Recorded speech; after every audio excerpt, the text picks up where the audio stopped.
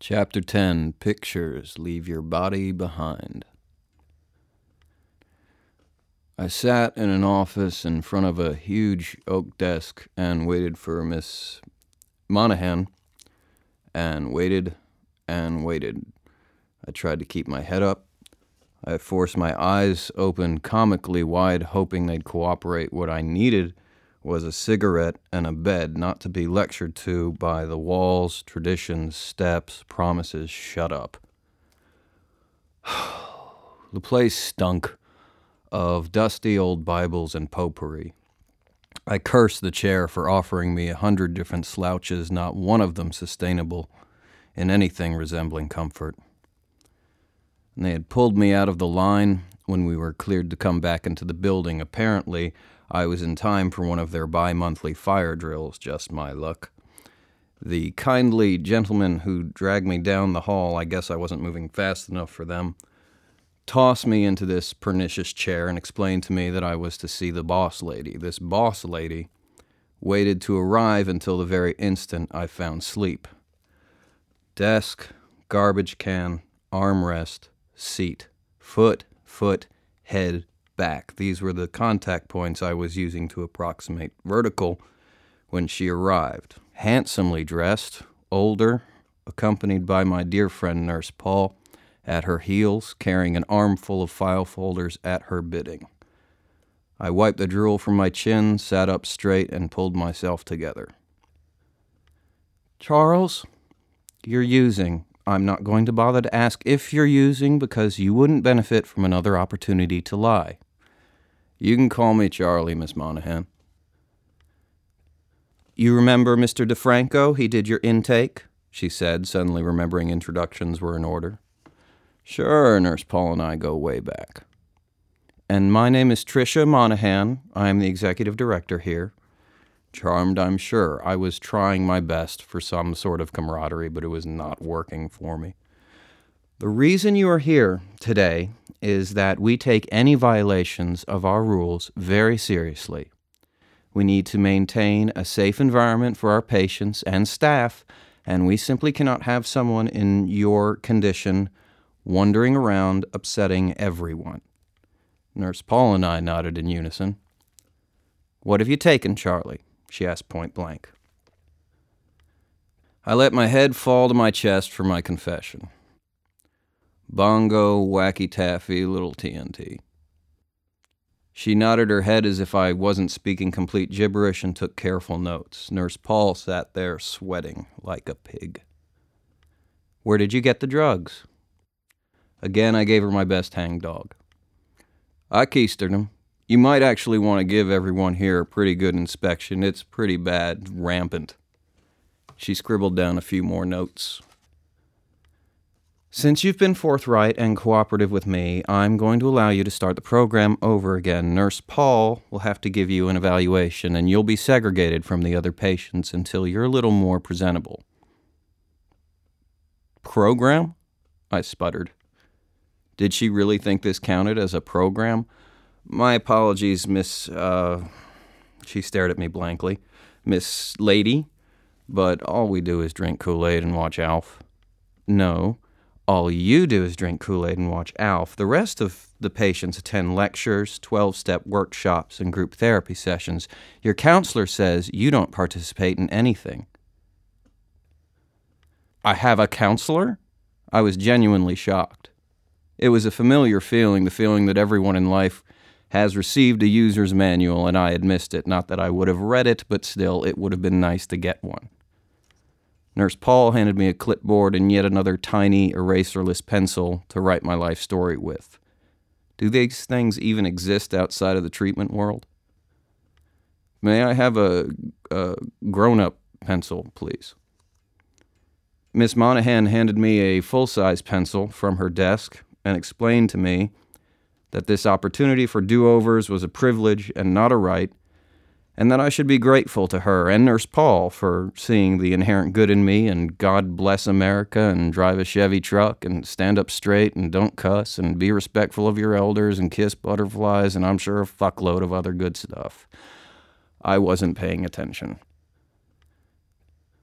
I was filling out my names, addresses, and social security numbers for the 100th fucking time.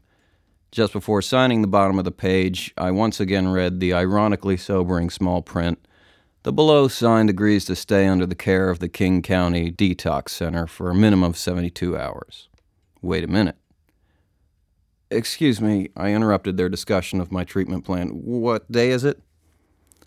They both scurried after me as I beat a line up the hallway toward reception. It was a pretty good pace for someone who's still polluted with whatever horse-tranquilizing chemicals Nurse Paul had put in me.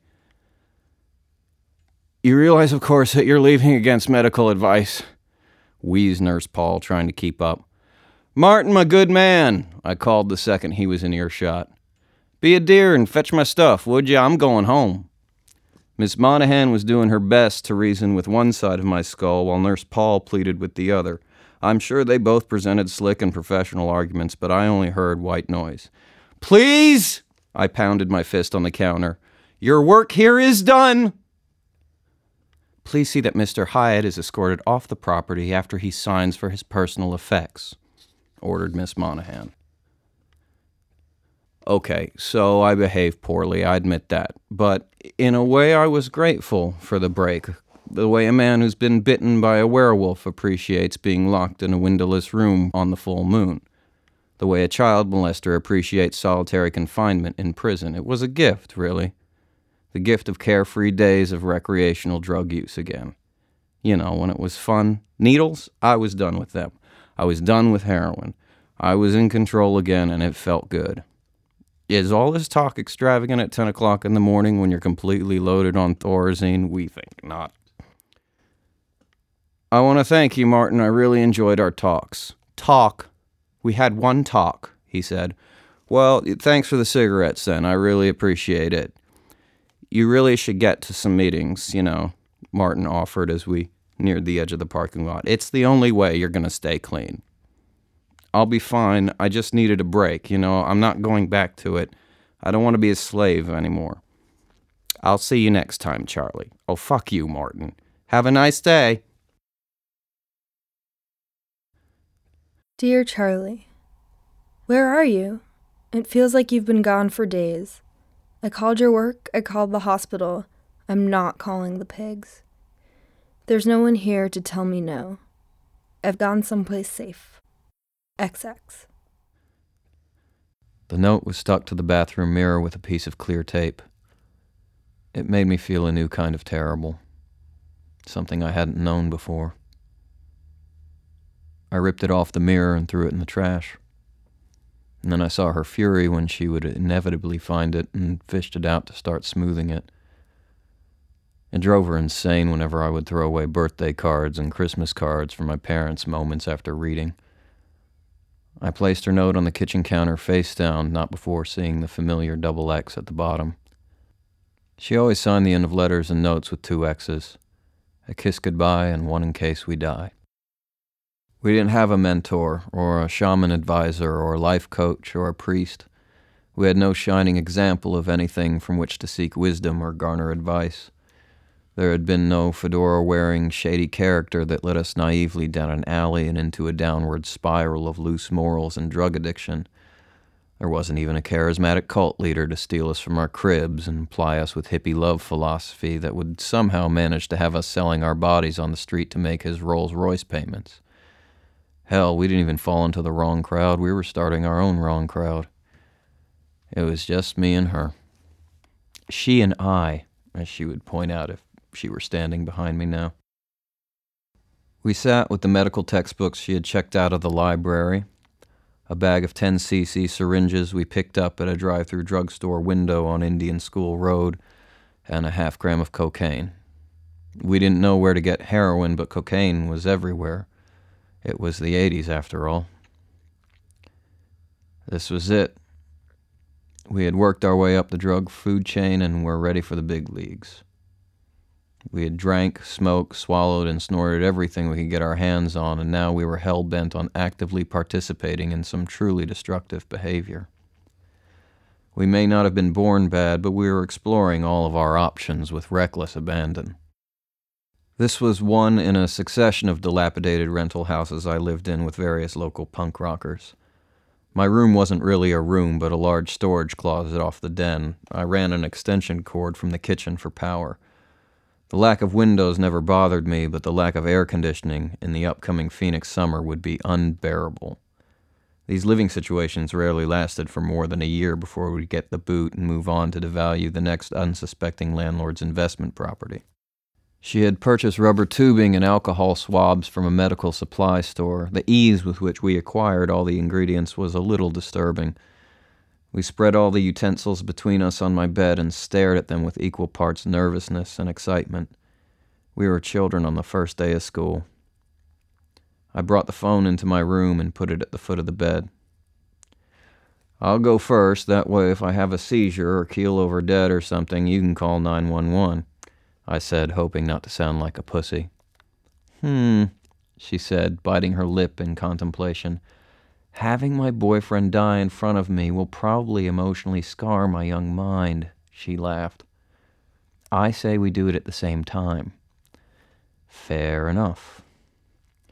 In moments like these, practicality goes out the window. As seemingly well prepared as we were, there were still so many questions, almost all of which involved the amount to use and the odds of dying. There were a few things we had learned from movies, books, and urban legend. The rest we did straight out of the book. I bent the spoon to avoid spillage. She filled the syringe full with room-temperature water. In retrospect, that was too much. The Coke dissolved instantly, no cooking required. We learned that from Burroughs. We dropped a tiny piece of cotton ball into the solutions. She saw that in an Al Pacino movie. I drew half the clear liquid into my needle and half into hers. We held the syringes up to the light, needle pointed up, and tapped them so that the air bubbles would rise to the top. We pushed the plungers to remove the excess air until the contents of the barrel was solid liquid. That we had seen in every made-for-TV hospital drama broadcast since the beginning of time. She had done her research and written copious amounts of notes on the pages she had bookmarked. According to a chart in the anatomy section of ASU's procedural medicine manual, the most obvious point of entry was called the median cubital vein. She began to read aloud from a textbook entitled Fundamentals of Nursing. Tie the tourniquet. It should be placed approximately 4 inches above the puncture site, with the ends pointing upwards, away from the site. Oftentimes, a tourniquet must be applied before a person is able to determine the puncture site. I wrapped the rubber tubing around my bicep. Insert the needle with the bevel facing up. The needle should be at a 15 to 20 degree angle and be placed in the same direction as the vein. She read from page 105, the Taking a Blood Sample chapter from the Practical Nurse's Guide. There was a slight sting as she poked the needle into my virginal vein. She drew back the plunger and a plume of blood filled the chamber. I cradled the needle on my fingers as she repeated the procedure on herself. Her arms were thin and delicate.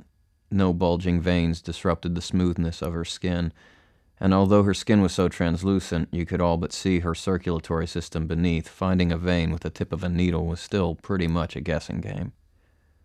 Shit! No blood registered on her first attempt. She had missed. A shimmer of light off the needle hanging out of my arm caught my eye as a droplet of blood ran down my elbow. She jabbed herself again. Shit! Shit! Shit! Again, nothing. Here, let me, I offered. No, I got it. She was bold and stubborn, and it had been 2 weeks and a day since her 16th birthday, and she was quite capable of sticking her own goddamn needle in her own goddamn vein. Thank you very much. She took a deep breath and dug the point into her arm. I heard the front door open and boots stomping around in the kitchen, then the blaring of piano, drums, and saxophones. Someone had dropped the needle on the turntable in the living room. Undaunted, Carrie probed under her skin. A single frustrated teardrop ran down her cheek. Still balancing the syringe stuck in my vein, I checked the door to make sure it was locked. This was not something you wanted your roommates to walk in on. When I turned back around, she proudly stuck out her arm to display the dark red cloud that had filled up her syringe. "Ready?" she asked sweetly. She leaned over and kissed me. "Ready," I said, my heart pounding. "Kiss me again," she whispered, "in case we die."